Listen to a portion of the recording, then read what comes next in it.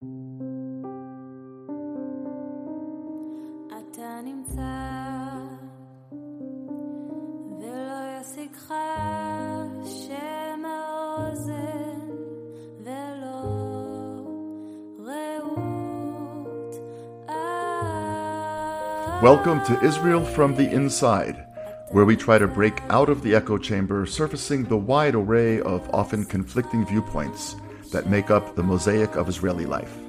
I'm Daniel Gordis of Shalem College in Jerusalem. Go to danielgordis.substack.com where you can subscribe to these podcasts and join our community of listeners and readers, access the archive of all these episodes, and post comments, interacting with others who share your interest in Zionism, Israel, and the future of the Jewish state.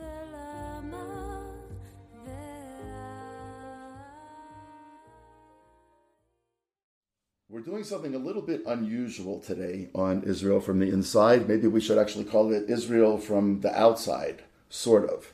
I have a friend who is an attorney in Toronto named David Matlow, who, in addition to being an exceptionally talented attorney, happens to be an avid Zionist and the proprietor of the world's largest collection of Herzl memorabilia.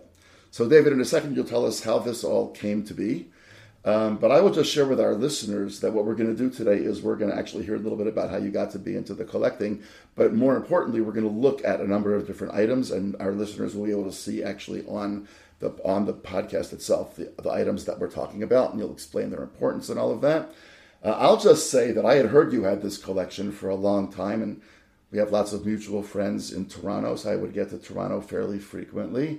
And I'd always heard you should go up by David Matlow's house. He's got this amazing collection. And I said to myself, yeah, I really should. But, life gets busy. And then one day, it was a Shabbat afternoon, I still recall very vividly. I was taking a walk with a mutual friend of ours, also named David, coincidentally. And he said, oh, that's Matlow's house. And I said, oh, my God, let's go see the collection. We knocked on the door and you were home.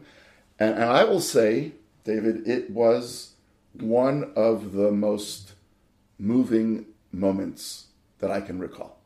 I mean, I got goosebumps looking at it. I was also filled with admiration that your wife let you turn your house into a museum, but that's a separate issue. But I have to say, I was expecting to be very interested, but I wasn't expecting to be so unbelievably moved.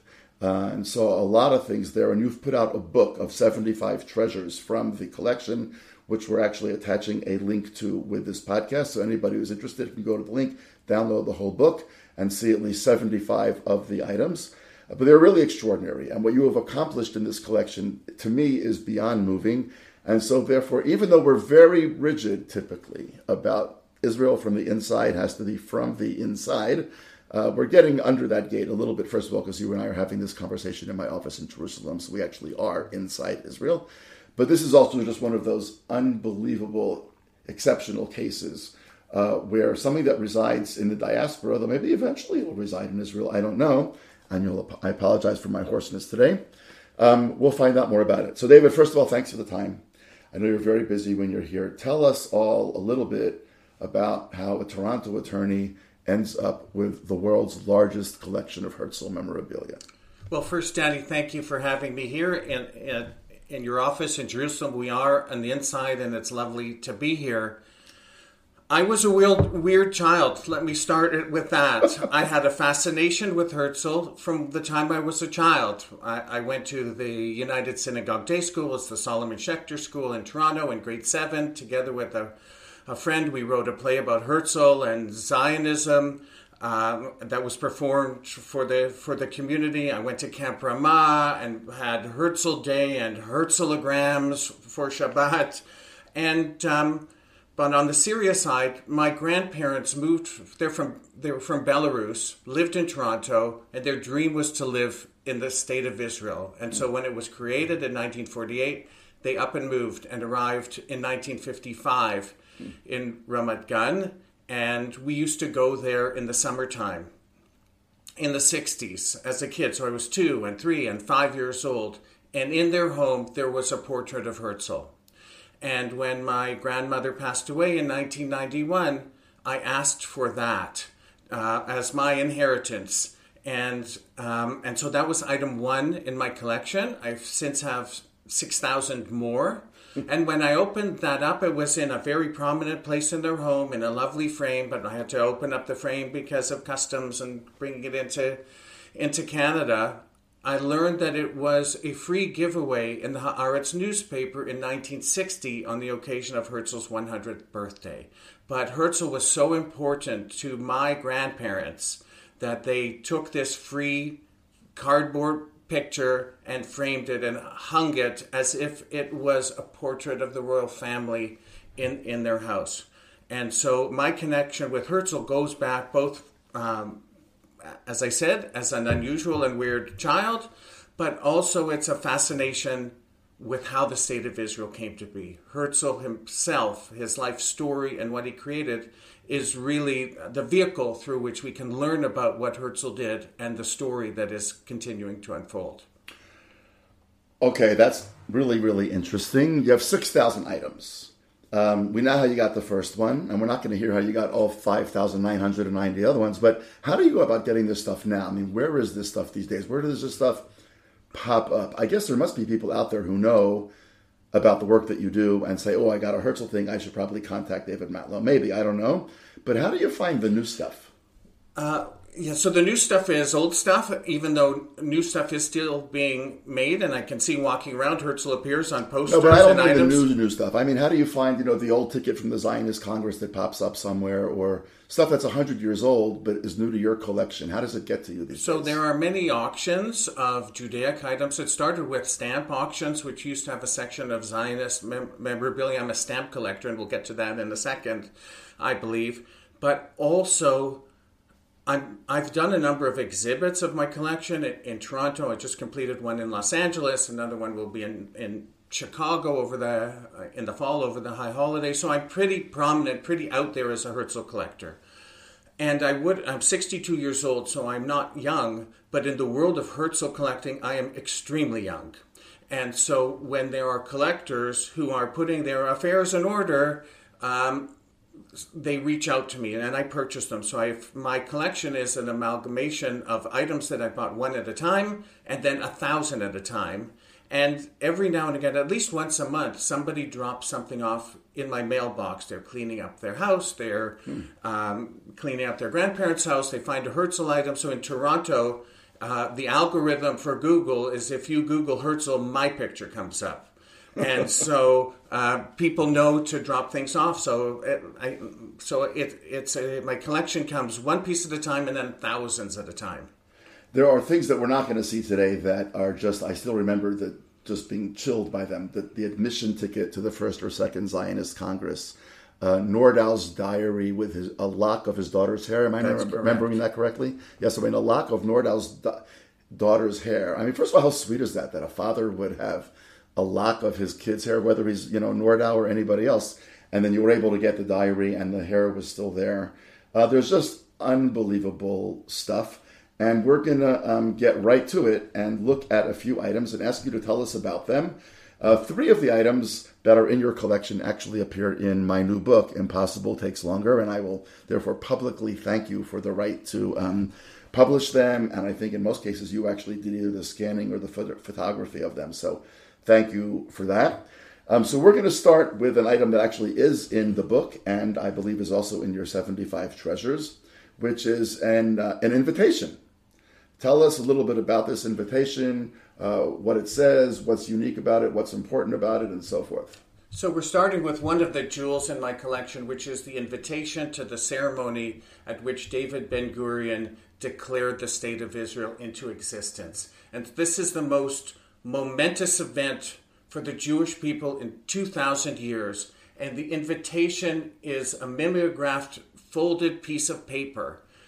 Nothing fancy, but the importance of it was not in the lithography or the color of the invitation, it was in the content. So it was an invitation by the Minhelet Ha'am, which it was a provisional council of the Yishuv, the Jewish inhabitants. It was made up of 37 people who were ultimately all the signatories of the Declaration of Independence. Independence Day was May 14th, 1948, so this was dated May 13th. So the invitation went out, just so everybody gets it, The invitation went out the day before the event. That's correct. Tell us why. Well, because there was a lot of debate as to whether and when the State of Israel would be created. The British mandate was to end on the 15th. There was a final shot by the British to end the mandate on Shabbat. And so the state couldn't be created on a Saturday. So before sundown on the Friday, David Ben-Gurion decided to declare the state into existence because the British were leaving the next day. There's a whole story about whether to declare it, the vote that took place by the executive cabinet, the pressure by the United States to declare, not to declare, but David Ben-Gurion, of course, decided we may never get another chance. We have to do it now. So it was on the Thursday before the Friday that the invitation went out to about 200 people. So this is one of 200 or so. It was delivered by a bicycle courier, and essentially it's an invitation to Moshav Hachrazat Atzmaut, to the meeting for the Declaration of Independence of the state. It was at the museum in Tel Aviv. Which is now Independence Hall. Correct, being renovated to give greater luster to the importance of the event that took place there. And it was at 4 o'clock because it had to take place before Shabbat. And you were asked to be in your seats by 3:30, and to keep this a secret. And right. So let's just, for people that are looking at the actual image, the middle 2-line paragraph says, "Anu mevakshim lishmor b'sod et tochen hazmana ved moed kinus hamoetza." We ask you to keep secret the content of this invitation and the time of the gathering of this assembly. Why? Because there was concern that the Arabs who were neighbors and internally who were already trying to stop the state before it came into existence. Right, the War of Independence, everybody should understand, is already underway. It doesn't start when Israel is declared. It starts really with the November 29th vote. So there was concern that if the enemies knew that this was going to happen, they would try and interrupt it. And one of the reasons that the ceremony itself took place at the Tel Aviv Museum downstairs, because it was a fortified area. So they were worried that the ceremony would be interrupted by bombing from the air. And so that's why they were short notice by the Egyptians. Right. And the Egyptians did bomb Tel Aviv during the War of Independence, so it wasn't a completely far-fetched idea. And what's interesting is it says the invitation is personal, so you could not put this up on the equivalent of StubHub of 1948. Whatever that was. Eretz Yisrael, and please wear dark festive clothing. So this was designed, this ceremony was designed. We are familiar with the picture of David Ben-Gurion reading the Declaration of Independence under a portrait of Herzl with 2 long Israeli flags. This was a ceremony that was designed by a gentleman named Otto Wallisch, who was a graphic artist and a stamp designer, and we'll talk about one of his stamps in a moment. And interestingly, if you've been to meetings, and I'm sure, Danny, you've been to many, many, in Israel, there's always food, drink, fruit, grapes on the table. And David Ben-Gurion said, this is important. This picture is going to last forever. No food, no drink on the table. David Ben-Gurion was very mindful of what image this ceremony would give to the world. Serious, important business, which it was, the most important event for the Jewish people in 2,000 years. And I'm proud to own one of the invitations. No, it's really amazing. By the way, I point out in the book something that I learned from Martin Kramer, a colleague of mine at Shalem College, that we all see that same video of the Ben-Gurion saying, Anu machrizim bazot, we hereby declare. But we don't see the video of the whole thing. And I never asked myself why, but it's just Martin asks the question why. And what he explains is that there was actually only one copy. There wasn't enough film to film the whole thing because they decided just a couple of days before to film it. And the guy that had the movie camera in Tel Aviv at that point only had 4 minutes of film. But even those 4 minutes, to go back to your point about how this was really for international consumption, not for internal consumption, that film was cut up. And it was sent to various, embassies around the world to make the point that this is what we're doing. So we're left with the little piece that we hear all the time because you couldn't duplicate film back then so easily, and we were very short supply. So as your point about there being no food, no water, no drink, Even though you're right, there's, I don't think, ever an Israeli meeting that does not have soda bottles, water bottles, and grapes on the table. Really, I mean, this notion that it was for international consumption is something to think about when you see how bare the table is there. Super interesting and super important. Now, you pointed out that at the bottom left-hand corner, it says Tilboshet, dress code, Bigdei Chag Kehim, dark holiday clothing. That's actually fascinating, too. First of all, it's Palestine of the 1940s. You have to tell people, basically, you can't come in shorts and T-shirts from working in the fields. Israel's still a relatively informal country, relatively speaking. But then, certainly, if you wanted people to show up dressed nicely, you had to tell them. And you and I both know, by the way, that Herzl sent Nordau home from the First Zionist Congress because Nordau showed up not in coat and tails the way that he was supposed to. And Herzl sent him back to the hotel and said, get dressed and come back when you look like a mensch. So there's this whole history of people at the helm of these events wondering how it's going to appear to the outside world. Herzl was also. Why did he care what people are wearing? He was trying to say to Europe, this is a real movement. This isn't a bunch of a couple hundred Jews in a place in Basel. This is the beginning of something important. It says, my mother used to say to me, if you want to be taken seriously, dress seriously. Right, but also notice, by the way, they didn't say wear suit and tie. What they said is wear festive holiday clothing, because in the Jewish community, everybody knew what that was. You didn't have to sort of say, now today, you get sort of spring casual, festive casual. And I always find myself Googling it, like, what am I actually supposed to wear to this wedding? I never have any idea. But back then, Bigdei Chag Kehim, dark festival clothing, that was the equivalent of suit and tie, but a very Jewish way of saying it. And as you point out, also, it says at the bottom on the right-hand side, it's a personal invitation, can't be transferred, no StubHub back then. So we're going to go back to the second item that our listeners and viewers can see on the podcast itself, and we're looking at a stamp. Tell us about the stamp, what's unusual about it, what's meaningful about it, and so forth. So the stamp gives you an indication of all the things that needed to happen to bring this country into existence. Think of a country did not exist at 3:59 p.m. on May 14th, 1948, and at 4 p.m. it did. So what does a country have? It has a national bank, it has a police force, army, a flag, and coins and stamps and everything. And so in the lead up to the proclamation of the state, the Provincial Council started to think about the postal system. It was previously administered by the British under the British Mandate, and by April of 1948, the British said, we're leaving. We can't be responsible for mail that's being mailed after a certain date. I think it was April 15th. Post offices are closed. We're done. We're out of here. So there was an interim period before May 14th. So in fact, the J&F stamps were used as postage stamps.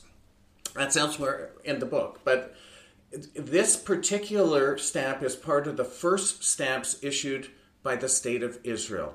And it's the first time in history that stamps were printed for a country before the name of the country was known. The name of the country was not known until David Ben-Gurion read it in the Declaration of Independence. Right, there was some debate about what the country should be called. People wanted to call it Zion. People wanted to call it Judea. Israel. There was a whole array of reasons that some people wanted to call it different things. We won't get into that. But you're right. Everybody knew there was a country coming, but not everybody knew what its name would be. So what does it say at the top of the stamp? There was a conundrum. What do we put? Is that whose stamp is it? So somebody came up with the idea to call it Doar Ivri, Hebrew Post. And so the first 9 stamps are the Doar Ivri stamps. By the time the next stamp came along was after the state was created. So these had to be printed before the state was created because they went on sale in the post offices on Sunday, May 16th. So declaration on the Friday, it's Shabbat on Saturday. By Sunday, the post offices were in operation selling these Doar Ivri stamps. But there's a story behind these because it was illegal under the British mandatory law to overtly prepare for the day after independence. So these stamps were created in secret. So there was no printing press for stamps. within the Jewish community of Palestine at the time. So they had to borrow a press from the Haaretz newspaper. They had to move it in secret to Sarona, which is the area in Tel Aviv, now a lovely shopping area. Very expensive, lovely shopping area. Former British military base. And in order to do trials to see if it was working, they couldn't print trials of the stamp, so they printed cigarette packages. Broadway brand cigarettes was the testing for these stamps. And for a stamp collector, these stamps create a field day. First, because they're so unique and so historically important, but also, where do you get the machine that puts the little holes in the stamps? And there was like millions of these stamps were printed. It's a real country that starts with mail on the Sunday. So there's, whether it's 8 dots to an inch or 9 or 8.5, and there's all kinds of combinations because it was done in a great scramble. This stamp was designed by Otto Wallisch, the same gentleman who designed the Declaration of Independence ceremony, and it has ancient Judea coins from the time of the revolt, the Judean revolt against the Romans from 66 to 70 CE. And this was on purpose to draw a connection between the ancient Jewish civilization that lived here and its resurrection and its modern iteration in the state of Israel. Now, people couldn't read Paleo-Hebrew on the coin, so they didn't know what it said. And so at the bottom row of each stamp is a blank white area where there was an explanation of the stamp. So this one is a shekel kesef, a shekel coin, silver coin from the second year of the revolt, and what it says on it, Jerusalem the Holy. And so this was the beginning, for people who are stamp collectors, one talks about tabs, mint with tabs. The tab is the bottom row to give additional explanation to the stamp. Started with this very first stamp, the Dori Vries in 1948. Right, and it's called the Memorabilia, the first rebellion back in Bar Kokhba's day. But people who were then alive would also hear the resonance that Begin had declared the Mered, the revolt against the British. So this was a way of saying that what we've done to the British, we've done in this land before. And this was a continuation of Jewish settlement in Palestine. It wasn't really the creation of the Jewish state, but it was in many ways the recreation of the Jewish state. I'm just curious, because do you know where they got the machine to make the little holes? I have no idea. I have no idea. So they must have been the same machine that makes the holes in matzah, I guess. It's a perforator. So for coupons, and now our stamps are adhesive, so you don't have to do that. So there must have been things in 1948, coupon books or whatever, movie tickets, lottery tickets.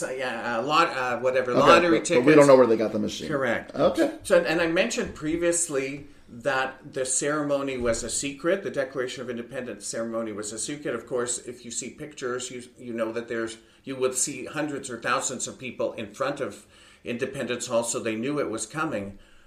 But inconsistent with my statement that it was a secret, on that Thursday, May the 13th, there was an announcement that these stamps will go on sale starting on Sunday. It was the first tangible evidence for the people living in Palestine at the time that the state was about to be declared. So they were not allowed to say when the ceremony would be held, but it was openly acknowledged that on Sunday there was going to be a Jewish state. That's correct. Fascinating. And stamps would be available for sale.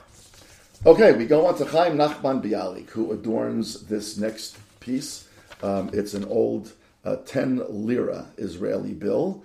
Tell us about this particular piece. Tell us about the people who are on Israeli currency to this very day. There's a whole story here. So this is a bill from 1970, and the set of bills from the 60s and 70s had characters on people, and it gives an indication of who was important at the time. So Chaim Nachman Bialik's on the 10 lira note. The lira preceded the shekel, which preceded the new Israel shekel. So 1 lira is 1/10,000th of a new Israel shekel, I believe. The 5 lira note was Albert Einstein. The 50 lira note was Chaim Weizmann. And my favorite, the 100 lira note was Herzl. And Chaim Nachman Bialik was the national poet of the Jewish people from Ukraine. And you describe him beautifully in your book. Not that I'm giving a plug for your book, but feel free, that's fine. But he wrote a poem called "City of Slaughter." He was sent by an organization to Kishinev after the Kishinev pogrom of 1903, and to report on it, to tell people what was happening. And he wrote this poem, "City of Slaughter," which was both descriptive of how devastating and terrible it was, and also critical of the Jewish residents of Kishinev for being passive and not fighting back. And so this was the impetus, and I learned this in your book, for the various defense groups. And as a result of that kind of criticism, that the Jewish people should not just be passive victims, but are able to fight back, that was the antecedent to the Haganah paramilitary organization and the Israel Defense Forces. So this gentleman was able to articulate in other poems and works and essays the dream of the Jewish homeland. He came to live here in 1925. He died in 1934, but he was at the opening of the Hebrew University. He gave the inaugural address at the Hebrew University in Jerusalem in 1925. And so it's quite a testament to the state of Israel that a poet and an author would have the privilege of being on one of Israel's early banknotes. Zionism always was a very literary revolution, and poets and authors still to this day. I mean, people who are, onlookers to Israel, most people know who Amos Oz is, and many people know who David Grossman is. They may not, by the way, be able to mention or think of the name of a prominent Canadian author or a prominent American author, but they know Amos Oz's name, passed away a few years ago. They know David Grossman's name.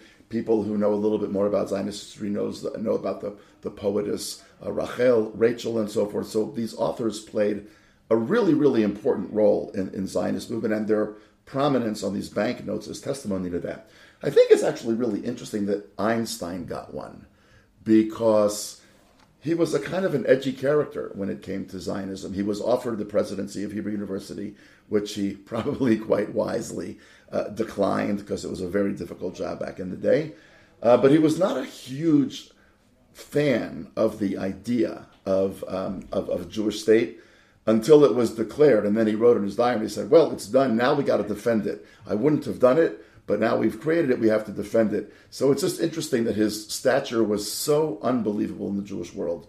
And he did become a spokesperson for Israel and Zionism at a certain point, but not like Bialik. I mean, Bialik really was unique.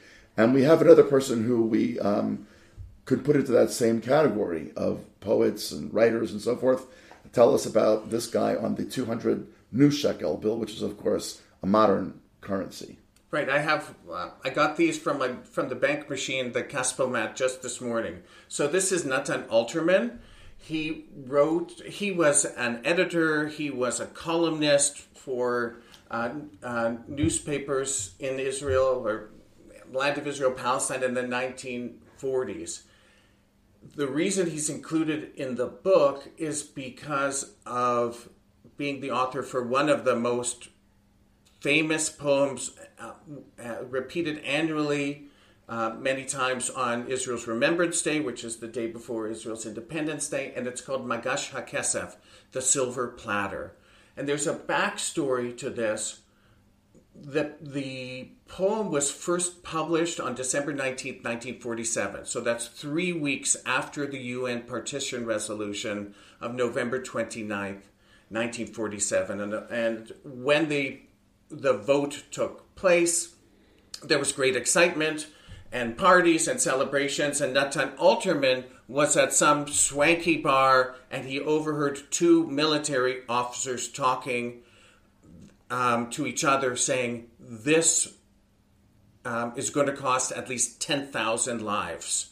And 6,000 Jewish residents of the state of Israel died in the War of Independence, so 1% of the population. But Natan Alterman was frightened and clearly and shocked by this, and he was moved to write this poem. So the silver platter was also a response to a comment that Chaim Weitzman made at a UJA fundraiser in Atlantic City sometime in December, where Chaim Weitzman said, "The Jewish state will not be delivered to us on a silver platter," which I think he meant this was, we need funds to help create and defend the state of Israel. And Natan Alterman, in his poem, The Silver Platter, is a description of the day when the fighting stopped in the War of Independence. And there was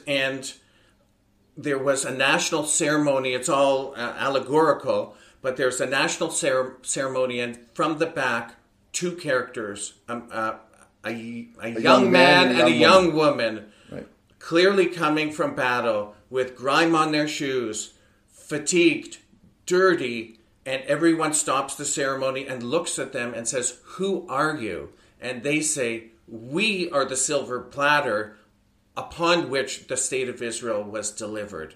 So, and so that talks about the sacrifice of the soldiers, who their sacrifice created, defends, and sustains the state of Israel. And so he's really saying, these are the jewels, these are the dear ones in our society. This is the silver platter, the cherished people.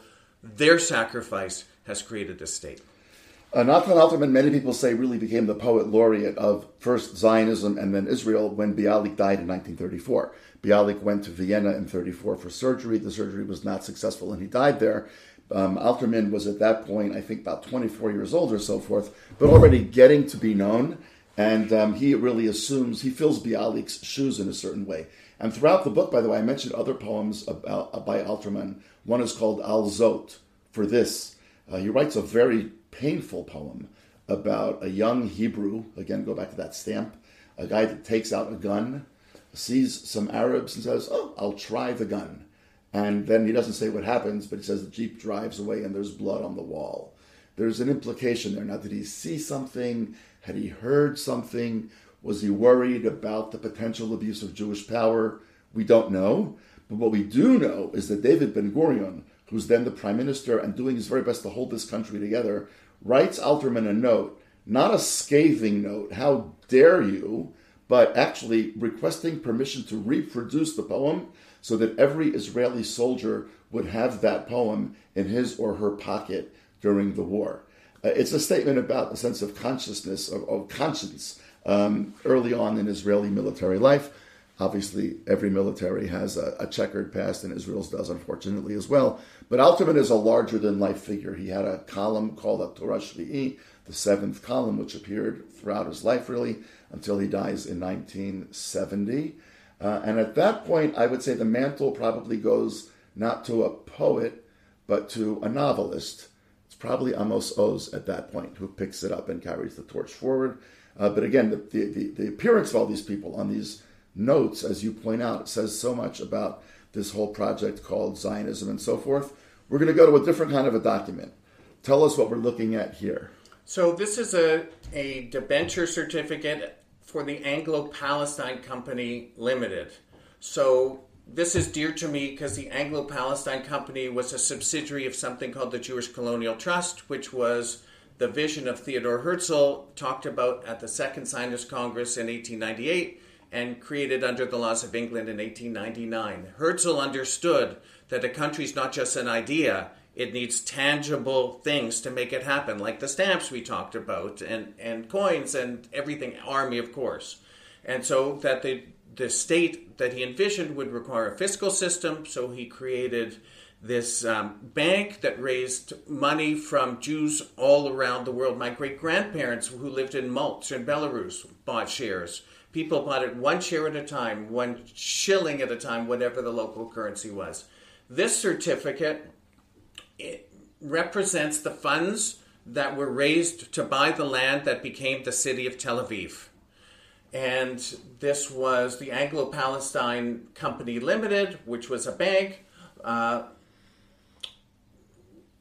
a loan from the Jewish National Fund, created these debentures, which the JNF was able to kind of syndicate and distribute, and this money bought the land that became Tel Aviv. Tel Aviv was a strip of sand outside of Jaffa, and was created in 1909. Tel Aviv, just another plug for Herzl, is named after Herzl's book, Old Neuland, because of the newness of the spring, which is Aviv, and Tel being an archaeological site, many layers, which is old. So this is just reflective of all the work, all the structuring, and the land was purchased. I once did a presentation talking about this very certificate and the Jewish National Fund and buying land in Palestine, and someone said, "What do you mean buying land? I thought the Jews just came and took it." And so there's huge misunderstanding, and so just having share debenture certificates for loans that were used to buy the land that became Tel Aviv is quite meaningful. We mentioned before the stamps, the first stamps. Right, the postage stamps. This Anglo-Palestine company became, the Anglo-Palestine Bank was the initial issuer of the currency of the State of Israel until the Bank of Israel was created in 1952. So the very first banknotes issued by the State of Israel are from the Anglo-Palestine Bank, which was just a different name for this company. And in fact, the first currency in the State of Israel were Palestine pounds, because these banknotes were printed, like the stamps, before the name of the country was known. So only in the early 50s did those become Israeli pounds, which we saw on the Bialik banknote.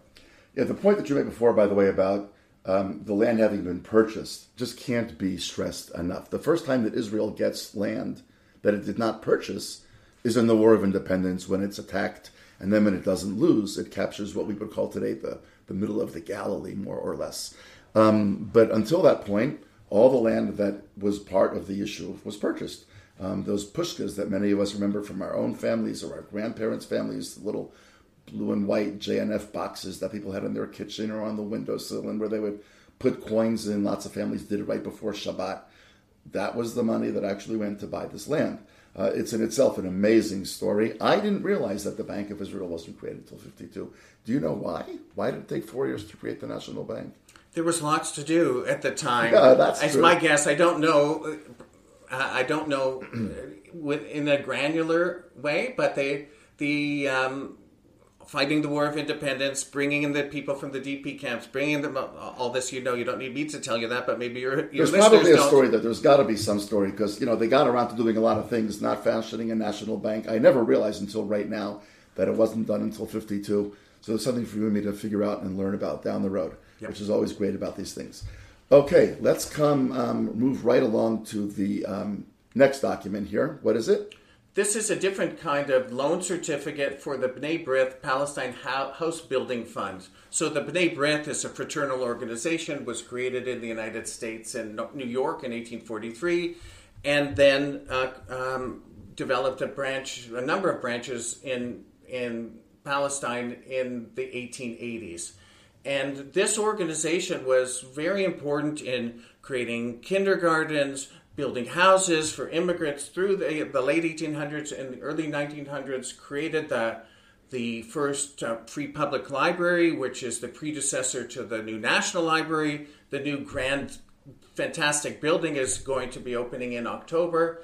And so this house building fund, the proceeds from this bought a 25,000 dunam area of land outside Jerusalem, which became Beit Vegan. Which is now a very religious neighborhood inside Jerusalem, but a very pretty neighborhood also. And translated to house and garden. It was a utopian vision of a community where people would have a house and their own garden, and it was a workers' community. So one wouldn't, if you were a worker from from Europe who came to Palestine at the time, you wouldn't in your wildest dreams believe that you would have your own house and a garden. And so that was the nature of this utopian residential area was being created, because this was all about, and Herzl envisioned it in Alt-Neuland, that this was not just a place for Jews to live. Yes, it was that, but try and fashion a new society and bring your new ideas and innovations to create a better society than the one you left. It's Jewish and something else. So that's just an example of many. There's hundreds of banks and institutions that invested in the creation of the infrastructure of what became Israel. Right, it was an international project. I mean, one can talk a lot about the conflicted feelings that some people in the diaspora had even back then, but the State of Israel would not have come to be and would not have survived if it was not an international project of the Jewish people, which is worth thinking about today because of all sorts of reasons. Okay, we're going to come quickly to our last two. They are both posters. Tell us something quickly about each of these posters. So this is actually the program for an event called the Night of Stars, which took place in Madison Square Gardens in New York in November of 1948. And the Night of Stars was a fundraiser for the United Palestine Appeal, the predecessor to the United Israel Appeal, or the UJA, or Combined Federation Philanthropies in your various home communities. And this was where the greatest stars of Hollywood and Broadway would come and create a fundraiser. It went on for hours and hours, if you can imagine, but I'm sure it was a fantastic show. If you could have given online and skipped the ceremony back then, you probably would have. But correct. But this had Maury Amsterdam, this particular show, who we would know from the Dick Van Dyke Show, Milton Berle, Red Buttons, Duke Ellington, Mickey Rooney, went on, that stars at the time were prepared to lend their time and their stature towards fundraising for the State of Israel. As you can imagine, the UJA campaign in 1948, which was the campaign for the destiny of the Jewish people, and this was not hyperbole, this was serious stuff. And so this program is about the size of a Life magazine, so it's a large format, and this is on the cover of the book, and I just love this image because it just says so much. This is a pioneer with a shovel and a gun over his shoulder. We're going to build the land, we're going to create it, but if we have to defend ourselves in order to do so, in order to be safe and secure, we're going to do so. And there's a quote from the book of Jeremiah, "And Jacob shall return, and none shall make him afraid." As you talk about in your book, this was about a project for Jewish safety and security, a new kind of Jew, a new future, that we don't have to be afraid. This is 3 years after the Shoah, after the Holocaust. We don't have to quake in our boots anymore. We don't have to hide in attics and cupboards. We don't have to worry about someone knocking at the door and taking us away. This was a whole new vision, and this image of this pioneer is why I put it on the cover of the book. I just love this picture. It's very, very powerful. And I would just remind our listeners and viewers, again, if you see all those flags in the background, just Google the protests in Israel from these last few weeks. The flags in the background, it's almost exactly the same thing. And the issues are different, and the country's a very different place. But the love of the project is what has been consistent throughout. And of course, as you point out, in 1948, this was a serious business because the Jewish people had come very close to the precipice. And this was part of that narrow window in human history when the world felt a certain amount of, I wouldn't necessarily say guilt, but a certain amount of responsibility. That window closed very quickly, and it's slammed shut since then. If the UN were to vote today on the creation of a Jewish state, we don't even have to wonder what this story would be. But it's a very, very powerful image.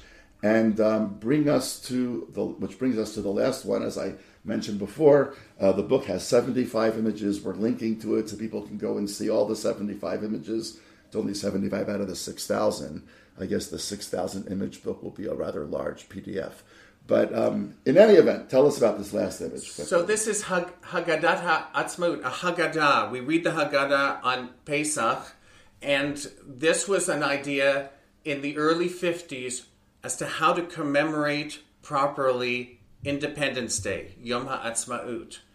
And it seemed like a good idea at the time, but I guess reflective of the tension about a secular state and religion and how it all fits together. This is an early example, and there are many before and many since about that tension. Because this particular book, and it was official issue of Tzahal, of the Israel Defense Forces, was to create a booklet modeled on the Passover Haggadah that you would sit down and use to commemorate Yom HaAtzmaut. And it had the structure of a Seder, 4 cups of wine, 10 events that are being described. And this particular copy, and there are very few of them left, it was about the role of the military in creating this miracle. The likelihood of the state of Israel winning the War of Independence was pretty low when it was attacked by armies of 5 nations, but of course there was no choice for the soldiers and the citizens of the state of Israel, so they had to win. There's no choice. It's a great motivator. So this Haggadah is filled with the heroics of the soldiers, and instead of saying how God vanquished the Egyptians in the Passover story, it was how the army were victorious, the Egyptians in the War of Independence. So when this was created, it was distributed, 10,000 copies were made, and then it created quite a ruckus because members of the religious community were saying this is heresy. It doesn't mention God. How do you create a new holiday? How do you take the Haggadah and repurpose it? And so David Ben-Gurion ordered them all to be destroyed. And of course, not everyone listened to the requirement to destroy. And I guess those that were still in warehouses were destroyed, but some leaked out, and I have the privilege of having one of them. And so this is the Haggadah of Independence. Tells the story of Israel's independence, of immigration and the British Mandate and the War of Independence and the victory in the structure of a Passover Seder. Really fascinating. I mean, the traditional Haggadah doesn't mention Moses, right? One time in passing because it quotes a verse. But basically, by the way, try to tell the Passover story and not mention Moses. It's not an easy thing to do, but the traditional Haggadah doesn't mention Moses, and the Israeli Yom HaAtzmaut Haggadah doesn't mention God. And that tension between the two is actually a tension that we still see playing out in Israeli society today. People who see Israel as a fundamentally theological project, and people who see Israel as a fundamentally human project. People who are open to a mixture, people who are not open to a mixture. David, this is really, really, really fascinating. First of all, I learned from something that you said about each one of these images, even though I've seen them all before. Hearing you talk about them, I've learned a lot. But what you've also shown us is that there's no such thing as just looking at these images. If you really study these images and you're guided through them by someone like yourself who really knows this history so deeply, what looks two-dimensional becomes three-dimensional, four-dimensional, five-dimensional. It becomes a living, pulsing story of a country, of a people, of a dream, which of course was the dream that Herzl himself created for all of us. And as you said earlier, it's not an accident that his face is over Ben-Gurion, as Ben-Gurion declares the state. It's not an accident that your grandparents had that picture of Herzl in a frame.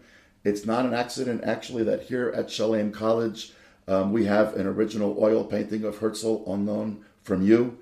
He is an extraordinarily transformative figure in Jewish history, and there's really nothing like your collection to bring him and the story that he's all about alive. So thank you so much for taking the time to teach us. Thank you for making this book available to everybody who wants to click on the link. And I would love to have another conversation down the road about some of these items in greater detail, like the Yom HaAtzmaut, Haggadah, and others.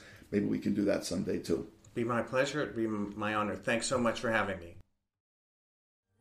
You've been listening to Israel from the Inside. Go to danielgordis.substack.com where you can hear more of these episodes.